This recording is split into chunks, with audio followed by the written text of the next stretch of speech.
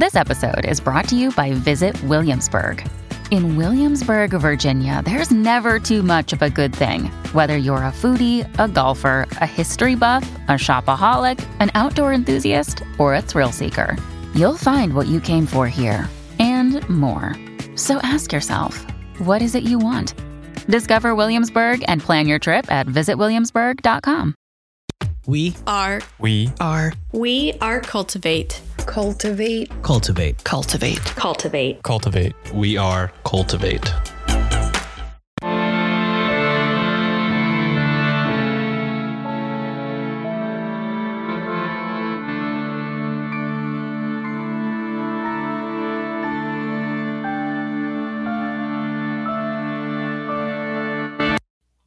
Hello and welcome to Yield Crime, where we discuss the funny, strange, and obscure crimes of yesteryear. I'm your host, Lindsay Valenti, and with me is my sister and co-host, Maddie Stengel. Hello. Hi. How's it going? It's going. Yeah. It's going. School year is winding down. Couple weeks left. Time for movies in the classroom. Yeah, I think they're having some sort of fun thing at the elementary school the last week, but nice. I can't remember. I know I read something somewhere about something, but my memory is not so great. Yeah, especially in the morning on a Sunday. Yeah. Mm-hmm. So let's see how this goes. Good luck, everybody else. Good All right. Luck. So this week we are going to be discussing Florence Maybrick. Ooh, that's a witchy name. Ooh. Am I close? No. Ah. Darn. I liked your first instinct, though. Well, let's dive into it. All right. So information was pulled from the following sources. A 2020 Who Do You Think You Are article by Kate Colquhoun. And that sounds so like Spice Girls. Colquhoun. Who do you think you are? I know. When you said Who Do You Think You Are article, I thought of it as like, who do you think you are? Do you even know who you are? Get the picture? Duh. Oh. Who are you? This is going to sound weird, but a 2016 Jack the Ripper blog post, 2015 ASD Prison Voices blog post, 2014 The Guardian article by Dinah Birch, 1905 Project Gutenberg book titled My 15 Lost Years by Florence Elizabeth Maybrick, 2 links on Genie.com, Liverpool Picture Book Online, Oxford Scholarship Online article by John Emsley, Murderpedia, and 2 links on Wikipedia.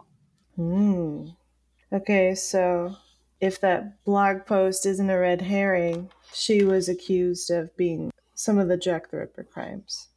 But if you'll remember from Lena's episode, there was only one female accused of that. Yeah. So there's some sort of different connection. She was his baby mama. And they had murder babies. And links to all of these articles will be included in the show notes. Yay! Murder babies. Let's go. All right.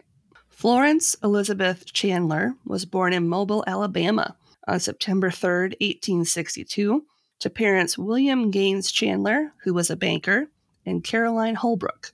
Her father passed away about 2 months before she was born, and her mother went on to remarry Lieutenant Franklin Bach Dubarry, who died at sea on May 27, 1864, after he'd sustained a mortal injury. Wow. So she probably has an absent father problem. Of like, they just keep dying on me. I don't even exist yet. Her mother remarried for the 3rd time to a man named Baron Adolf von Rox, a cavalry officer in the German army in 1872 when Florence was 10. So she likes military men. Okay. Mm-hmm. Mm-hmm. And is touring the cuisine. Get a little French, German. Okay. I wonder if she picked up the languages too. I don't know. She was like, I'm going to start with a banker because I like money. And that didn't work out so well. So now we're going to go with aggressive fighters. Yeah. Who are away for long periods of time. We'll see how this goes. Oh, got murdered. Okay, so let's do an aggressive fighter that doesn't fight. Yeah. Only manages fights. Yep. Let's do a baron. Sounds good. Perfect. Fast forward 8 years to March 12th, 1880, when Florence accompanied her mother aboard the SS Baltic during one of their many travels, this time to Paris. It was on this voyage that Florence would meet James Maybrick, a cotton merchant from Liverpool, England. Many thought their unlikely friendship turned courtship was a bit strange, but by the end of their trip, 18-year-old Florence and 42-year-old James decided to marry. Yeah, I know people would think that's weird, but I feel like that was probably still fairly typical at that time. I mean, it happens today still, you know? Yep. But I feel like it would be encouraged potentially by her mother. Of like, this man with prospects is pursuing you. Mm-hmm. And you don't want to be a thornback, do you? Get married now. Sell. It's a seller's market. Before they all start dying on you and you end up like me. Right. Hopefully this cotton merchant doesn't die at sea. He dies in a horrible cotton fire. The opposite. Oh no. They're both just elementals and they keep murdering their spouses in different elements. There you go. Air, water, fire, earth, landslide.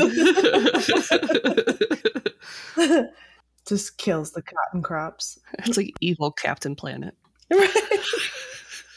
You old murder Captain Planet. He had the evilest of mullets. James Maybrick was born October 25th, 1838, in Liverpool to parents William and Susanna Maybrick. He was the third of 7 sons, having been named after a brother who had passed away the year before his birth. Ew. Yeah, that's kind of, I don't like that. Like, we couldn't use that name, but still really like it, so we're giving it to you. You shall be James too. That's a little dark. Yeah. Probably common during the time. Oh, it was super common. Yeah. I mean, infant death was so common because of all the diseases. Well, remember Mary Ann Cotton? How many kids did she have that had the same name? There was like 6 of them that she gave the same name to. I can't remember what the name was, but she was just lazy though. I feel like hers was a little different. Well, and I'm sure she was just like, well, I'm gonna murder you soon anyway, but I really like this name, so right. We're just gonna keep this ball rolling. Or I met someone I didn't like with this name, so I'm just gonna keep naming you that. Yeah. So that I'm reminded that it's okay to murder you. God. Small child. Go check out our Mary Ann Cotton episode if you want to hear what the name was, because I don't remember. Yeah. But wait until after this episode's done, please. Yeah. Don't just skip this. How dare you? Don't just leave us. Oh my God. I have separation anxiety. Don't do that. Wait, come back. No. Maybrick, a cotton broker, was required to travel frequently for work between his office in Liverpool and the United States. He set up a branch office of his company in Norfolk, Virginia in 1871. Of course. And 3 years later, in 1874, while in Virginia, he contracted malaria. Haha. I mean, oh no. Oh no. Part of his treatment was a medication called Fowler's medicine that contained arsenic and strychnine. Sounds like a great idea. Good job, pharmaceuticals of yesteryear. What if we counteract poison with more poison? But like small amounts. Mm-hmm. Microdosing. Oh my God. Microdoses of poison. Strychnine. Okay. That'll come back. Let's just wipe out their innards and hope for the best. Yep. You don't need your intestines. Mm-mm.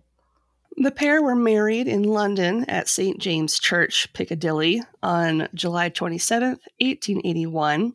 A year into their marriage, Florence gave birth to a son named James Bobo Chandler Maybrick. Bobo. In 1882.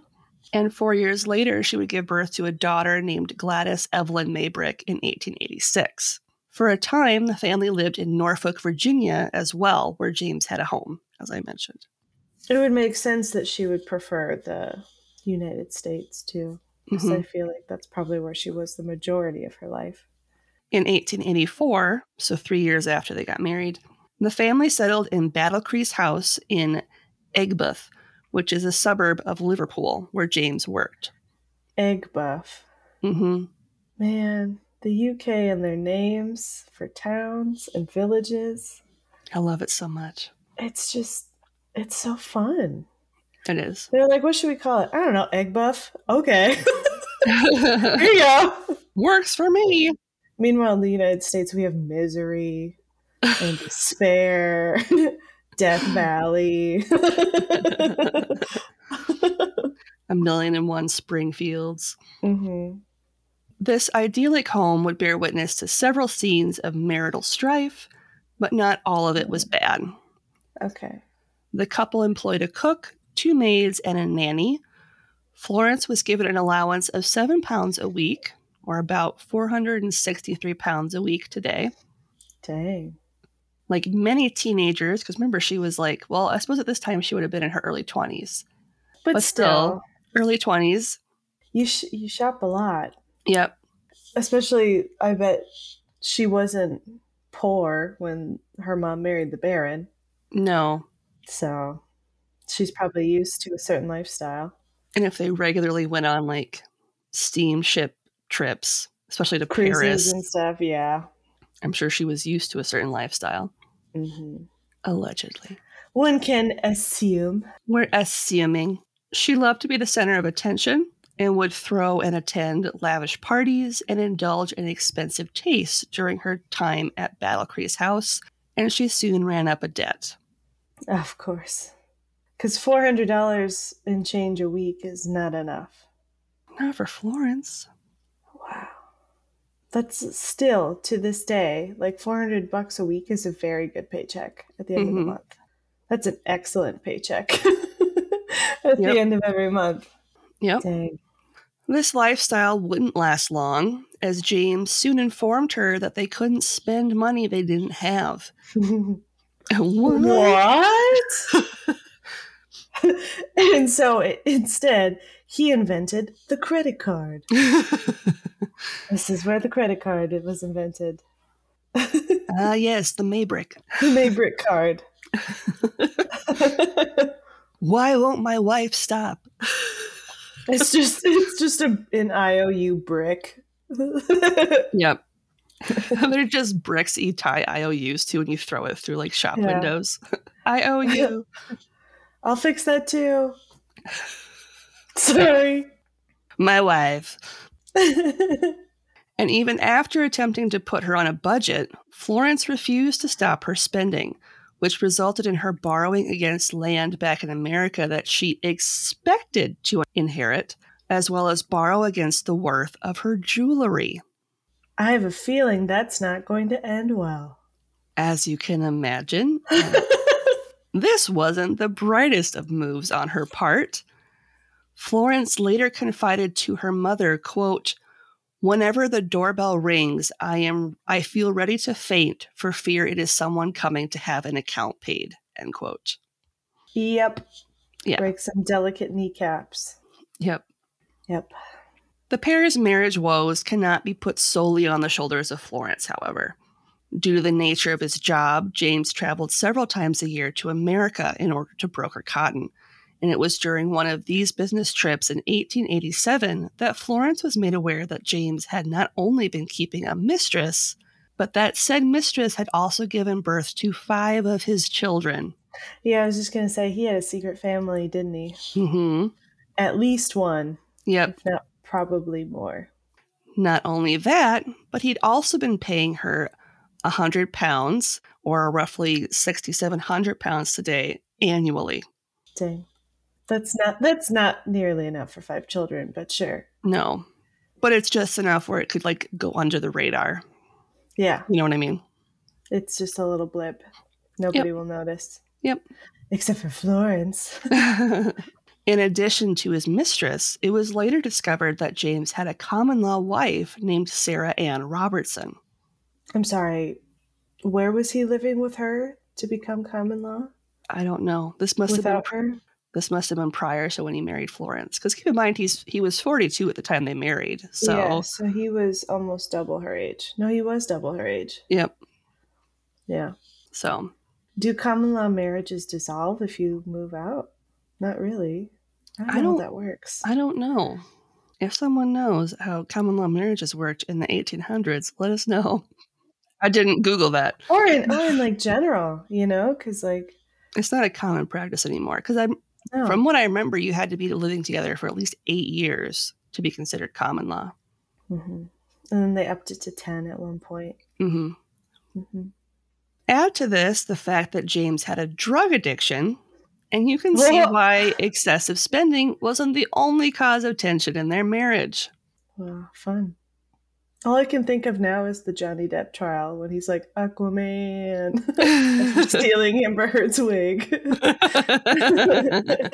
So now I'm just imagining this guy smoking opium, stealing like a hat pin or something from her.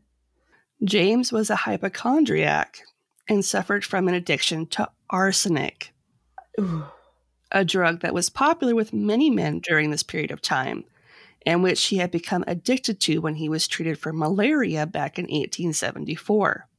How do you become addicted to arsenic? I don't know. It had to have been mixed with something else. He was known to ingest a variety of tonics that included strychnine, belladonna, phosphoric acid, or arsenic. Yeah. The belladonna would have made it addicting. Mm-hmm. It's opium. It was noted after his death that local druggists, such as chemist Edwin Garnett Heaton, had sold him large quantities of arsenic, which will come into play later.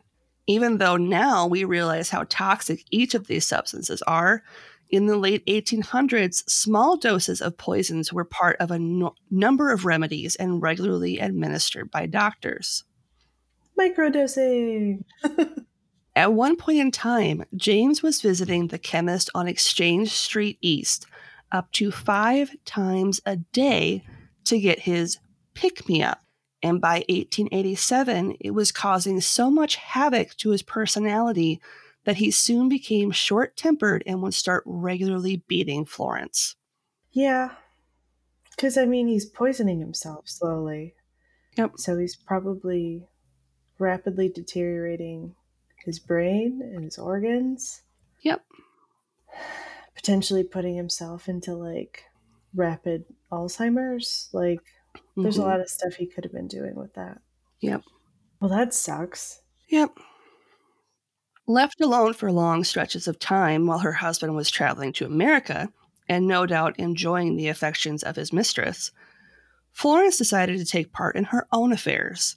At one point in time, she enjoyed the attention of a young cotton broker named Alfred Brierly, as well as the affections of James's own younger brother, Edwin.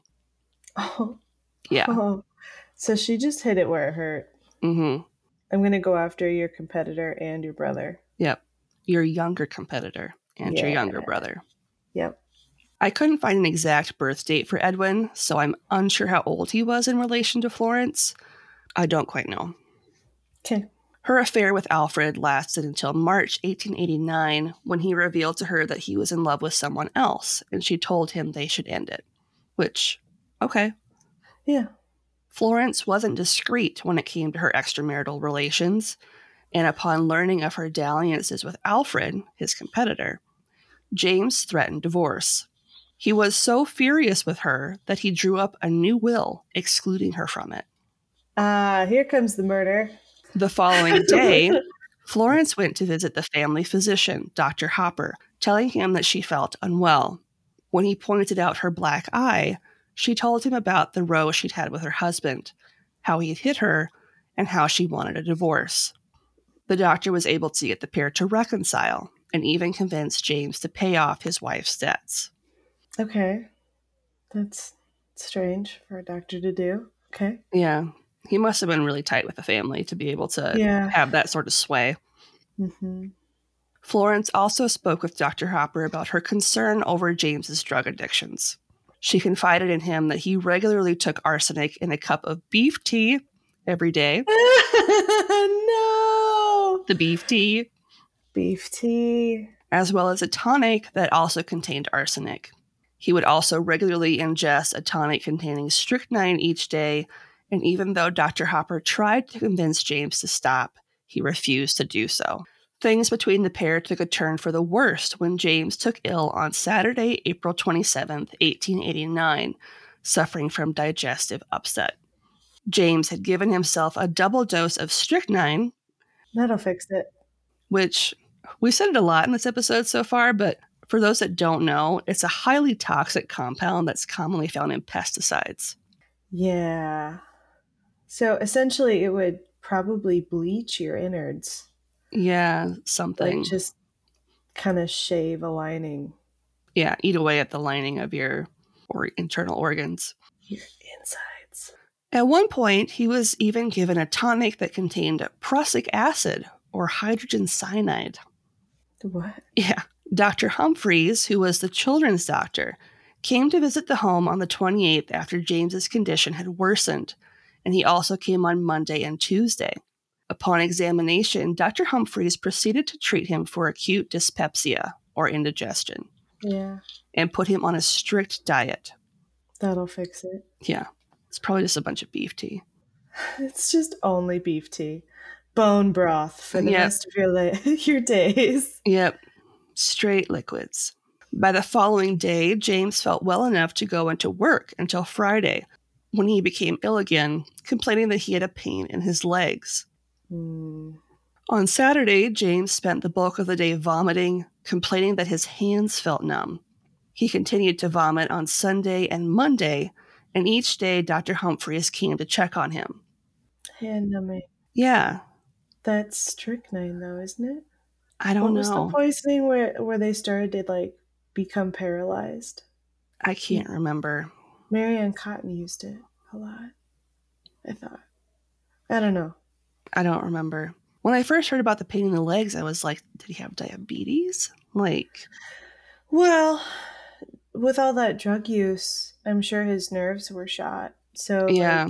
And he could have had a pulmonary embolism at any given time. Yeah. An embolism, just in general. Yeah. I mean, it would make sense that he'd have nerve damage after how many years? So painful. An undiagnosed embolism? Yeah. Ugh. By Tuesday, James started to once again feel better, but his brother Edwin, who started to stay at Battle Creek after returning from a trip to the U.S., asked James to get a second opinion.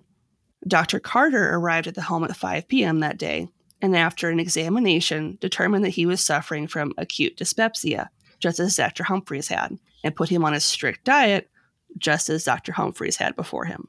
So just confirming, this is what we think it is. Yep, indigestion. We did it. Yep. Congratulations, everybody. Yep. We don't have Pepto-Bismol, so here's some prussic acid. Enjoy. Yeah. Wednesday, May 8th, Florence wrote a letter to Alfred, which was intercepted by Alice Yap, the children's nanny, who hated Florence. In fact, it appeared that everyone who lived in the Battle Creek home, including James' brother Edwin, seemed to hate Florence. Each letter that Florence wrote, regardless of its recipient, was intercepted by Nanny Yap, who then turned them over to Edwin. Oh, so they never even got sent? Correct. Probably? Yeah. Ew. Edwin shared the contents of these letters with his brother Michael Maybrick, who, as the eldest son, was the unofficial head of the family. It was under Michael's orders that Florence was stripped of her duties as mistress of the house and instead put under house arrest. Weird. That's some medieval stuff. Yeah. Michael had James's will changed, giving himself power of attorney over his estate. The ill-begotten letter to Alfred read in part as follows, quote, "Dearest, I cannot answer your letter fully today, my darling, but relieve your mind of all fear of discovery now and in the future. M has been delirious since Sunday, and I know now that he is perfectly ignorant of everything.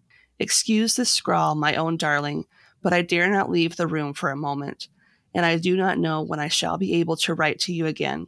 In haste, yours ever, Flory." End quote. So pretty damning note to have your nanny send out. Thursday, May 9th, a nurse that was tending to her ailing husband stated that she had seen Florence tamper with a bottle of Valentine's meat juice, which was essentially broth given to people suffering from stomach issues to keep them from starving to death. Okay. So it was some sort of meat broth that had vitamins and stuff added to it. And she was tampering with it. Apparently. After the bottle was examined, it was determined that a half grain of arsenic was inside the bottle, but James never drank any of the bottle's contents. Okay. 2 days later, on May 11th, 1889, James died at his home at the age of 50. Following his death, both of his brothers, who were extremely suspicious of Florence, had their brother's body examined. The autopsy revealed trace amounts of arsenic, but not nearly enough to be considered a lethal dose by any means. Yeah. And given the fact that he would often take arsenic, it was hard to say whether the amount that was found in his system was self-administered or not. Right. On May 13th, the coroner's report listed his cause of death as, quote, "due to inflammation of the stomach and bowels set up by some irritant poison," end quote. You know, the ones we prescribe. Yep. Fun fact, in the week before his death, James had been given up to 20 separate doses of various poisons in an effort to cure his illness. Yeah. All these different doctors. Yep. They probably didn't talk. Prussic acid. It's great. Jeez. Fixes everything. I didn't realize it was such a short amount of time, too. She met him when he was 42. That's a really volatile period of time. Yeah, just 8 years. Wow. James's body was exhumed on May 30th for re-examination. An analysis of his liver, intestines, and spleen found less than a half grain of arsenic, with zero trace of it in his stomach. Yeah, because he's decomposing. Yeah. However, trace amounts of strychnine, hyoscine, morphia, and prussic acid were found, the last two of which had been prescribed and administered to James by doctors. Yeah. I'm failing to see where she murdered him. Truly. Yep. It's pretty much malpractice at this point. Yep. Unintentional malpractice. Yep. It wasn't long after his death that an inquest was held, and Florence was charged with the murder of James Maybrick. Florence was held at the Walton Jail Hospital. During the trial, which started on July 31st, 1889, at St. George's Hall in Liverpool, she was accused of murdering her husband with a lethal dose of arsenic, even though the medical examiners testified that the amount that was found in his body post-mortem wasn't enough to have killed him. In fact, large amounts of arsenic were found at the Maybrick home, and although many attributed the quantity to James' known drug addiction, there were others who felt it proved Florence's guilt as his murderer. Man. A police search of the Maybrick home found enough arsenic packets to kill everyone in the home several times over. That's insane. And they were using it as medicine. Yep. Not only that, but the servants of the home noted that Florence had been soaking arsenic-rich fly papers in a basin of water on her dressing table, stating that she had used the water to poison their master. Arsenic water was a common beauty treatment of the time, and since her cosmetic prescription had expired, she had started to make the concoction herself at home. The servants also claimed that the food that was brought back to the kitchens from his sickbed looked and tasted different from the food that had been prepared for him and brought up from the kitchens. Judge James Fitzjames Stephen was the judge that presided over the trial, and his opinions of Florence were quite nasty, to put it nicely. At one point during her trial, he stated that her known infidelity should be reason enough for the jury to condemn her. Awesome. Quote, "You must consider a horrible and dreadful thought that a woman should be plotting the death of her husband in order that she might be left at liberty to follow her own degrading vices," end quote. He's cute. Mm-hmm. Love him. It came to light that Florence had recently been speaking with solicitors in London regarding obtaining a divorce, which would have been difficult but not unheard of following the 1857 Divorce Act. Her lawyer reminded the jury that she was not on trial for immorality, but for murder. So that shouldn't be considered at all. But probably was. Oh, yeah. If you think about it, Florence had very little to gain by killing her husband. Mm-hmm. The inheritance that she received upon James' death to provide for her and her children was next to nothing compared to what she could have received if they had legally separated prior to his death, aka child support. Yeah. Although on the flip side of that, if they had gotten divorced, as was often the case, she as the woman would have been vilified in the eyes of Victorian society, and she may have even lost custody of her children. Yeah, that was coming. Yep. On August 7th, 1889, after just 43 minutes of deliberation by the all-male jury, Florence was found guilty and sentenced to death by hanging. Wow. Okay.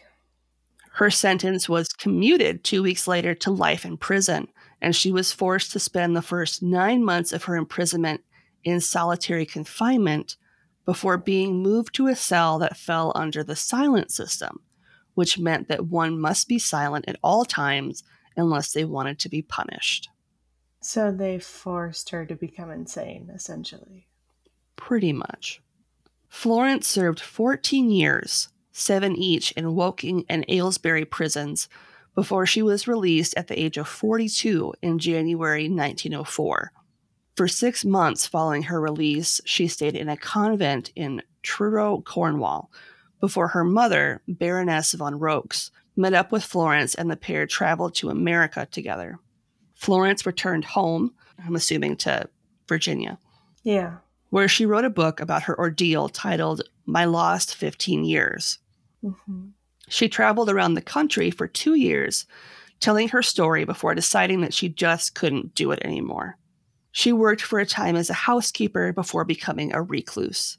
She died penniless and alone, living in a squalid 3-room cabin near Gaylordsville, South Kent, Connecticut, on October 23, 1941, at the age of 79. Mm. She died having never seen her children again following her trial and incarceration. Dang. What a horrible life. Yep. The Maybrick children, James and Gladys, were raised by the family's doctor, Charles Chinner Fuller, and his wife, Gertrude. Yeah, he was way too involved in their lives then. Well, this was a different doctor, so I have no idea where this guy came into play. James Jr. would later change his last name to Fuller prior to his death in 1911. At the time, he had been a mining engineer in British Columbia, Canada, working at the Leroy gold mine. He died at the age of 29 after mistakenly drinking a glass containing cyanide that he believed was just water. I don't know how you have a glass of cyanide just sitting out. Yeah. That seems shady boots. Very shady. Especially if he's working at a gold mine. Mm-hmm. Gladys eventually moved to the Isle of Wight with her Uncle Michael and Aunt Laura before marrying Frederick James Corbin in Hampstead, London in 1912. She died in South Wales in 1971 at the age of 85, where the couple had spent the bulk of their later years together. You may be wondering what this all has to do with Jack the Ripper, since several of my sources were from Jack the Ripper sites. Mm-hmm. You just wouldn't know by the name of it that it was Jack the Ripper. James Maybrick himself was suspected of being Jack the Ripper. Oh. There is a theory that Florence learned of his crimes and took it upon herself to poison and kill him in order to make the murders stop, as coincidentally, the murders mysteriously ended once Florence was locked up in prison following James's death. This theory came about when in 1992, a document that was purported to be James Maybrick's diary surfaced in which he claimed to be Jack the Ripper.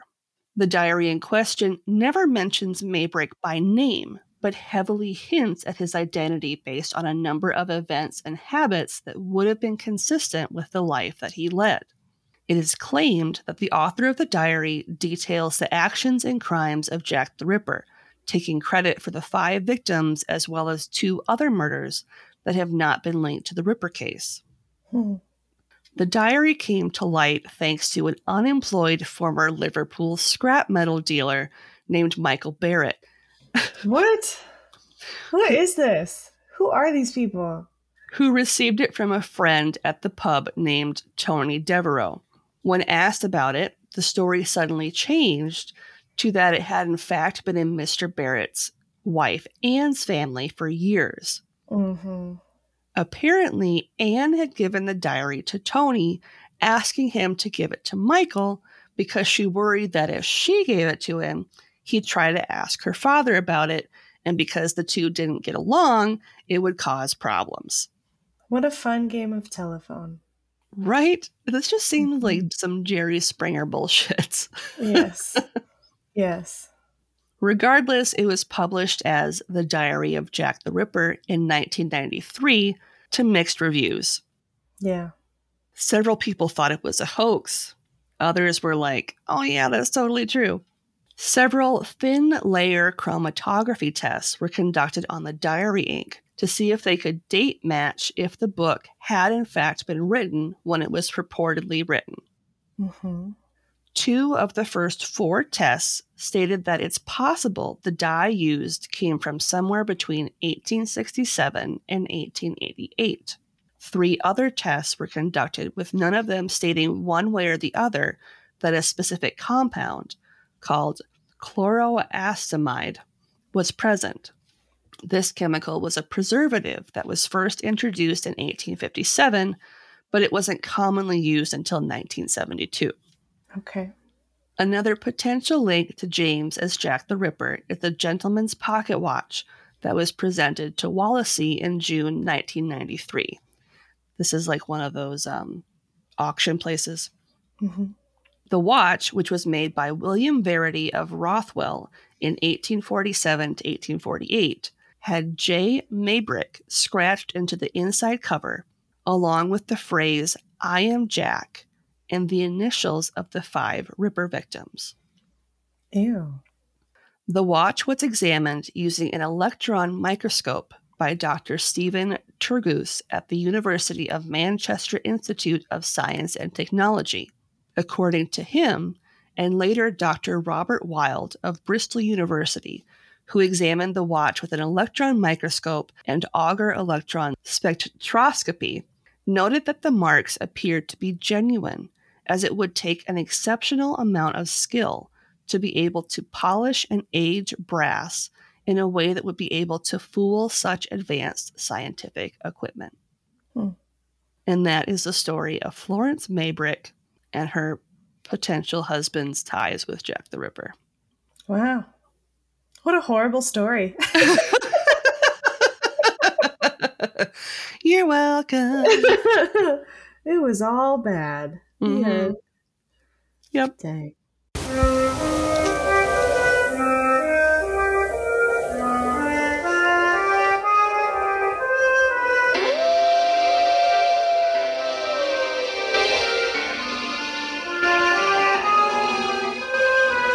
Welcome to Castles and Cryptids, a comedy podcast brought to you by a couple of Canadian chicks. I'm Alana. And I'm Kelsey. Do you want to know the difference between a Sasquatch and a Yeti? Can you tell an urban legend from a cautionary tale? Follow us down the rabbit hole to find out. We love all things cryptic, conspiracy theory, or unexplained, and the truly horrifying, our own bloody history. Join us for monsters and murders, and probably a tangent or two. All that and more on Castles and Cryptids. Sasquatch repellent not included. This week's podcast plug is the Castles and Cryptids podcast. In this show, Alana and Kelsey cover a variety of bizarre cases such as haunted objects, medical mysteries, and a variety of conspiracies.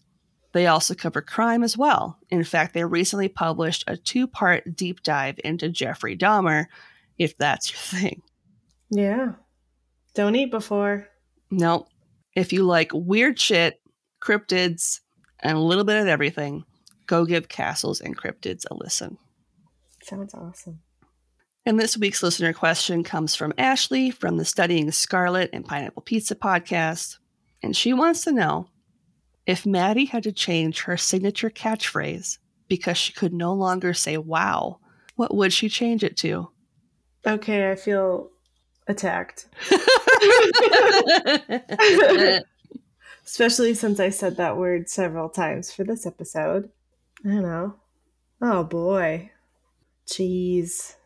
Could go like more Minnesotan, I guess. Golly.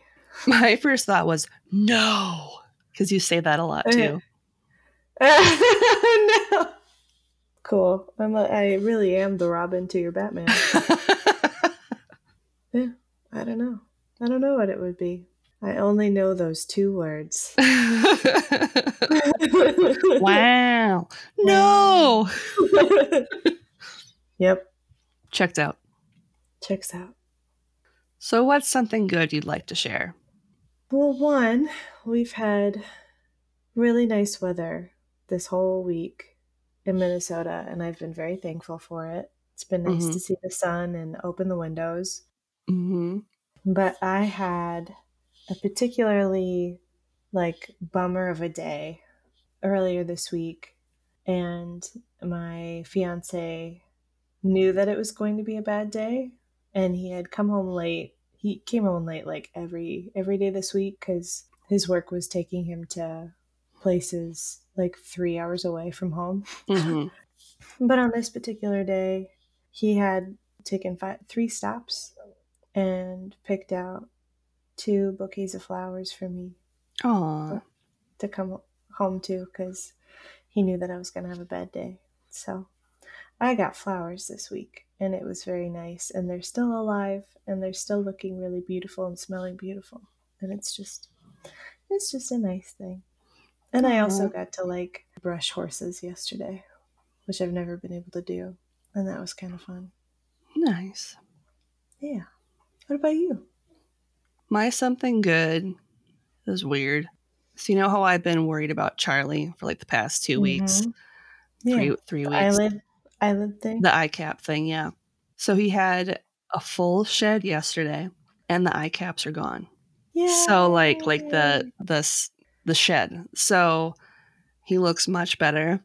He was moving around a lot at night because he's most active at night.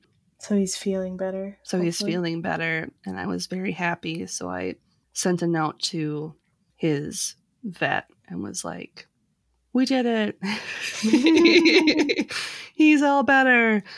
But if things change, I'll let you know. So that was nice. I was so happy when we came home from running errands and I saw the little pile of shed. And I was like, oh. Yeah. So then I immediately pulled him out of his hide and I was like, I gotta look at your face. Look me in the eyes. Let me look at your face and touch it. That's enough snake talk. Let's shut her down. Okay. You can find us online at YieldCrimePodcast.com. We're also on Twitter at YieldCrimePod and on Facebook and Instagram at YieldCrimePodcast. We also have a YouTube channel if you'd like to subscribe. We have a P.O. Box if you'd like to send us something in the mail. You can do so at Yield Crime Podcast, P.O. Box 341, Wyoming, Minnesota 55092. You can email us at yieldcrimepodcast@gmail.com. This week was our last listener question. So send us your questions or that segment's going to go bye-bye. Please and thank you. I have to give a shout out to listener Elizabeth. She sent us a hilarious meme that you need to go on Instagram or Twitter to look at. It was so funny. Okay. Awesome. She was like, I saw this and immediately thought of you guys. And I was like, oh my God, this is the best. It has something to do with the Oregon Trail. That's a spoiler, but oh heck yeah. It was so good. If you'd like to support the show, but you can't do so financially, we totally understand given what's going on right now. You can leave us a 5-star rating and review on Apple Podcasts, Podchaser, Good Pods, and leave a rating on Spotify. This week's review comes from Apple Podcasts from North Penn Rugby, and they say, bone-chilling podcast, 5 stars. What a scary show. Great host with great content from the Tyler perspective. Thank you. If you'd like to support the show financially, you can leave a one-time donation at Buy Me a Coffee. You can also subscribe to our Patreon for as low as $1 a month to get early ad-free access to our content. And if you want to rep our merch, there is a sale going on our TeePublic from May 26th to May 30th. Teas will be $13 and everything else will be up to 40% off, which is awesome because normally it's 35% off. Yeah, that's really good. Yeah. And on that note, as always, I'm Lindsay. And I'm Madison. And we'll see you next time with another tale as old as crime.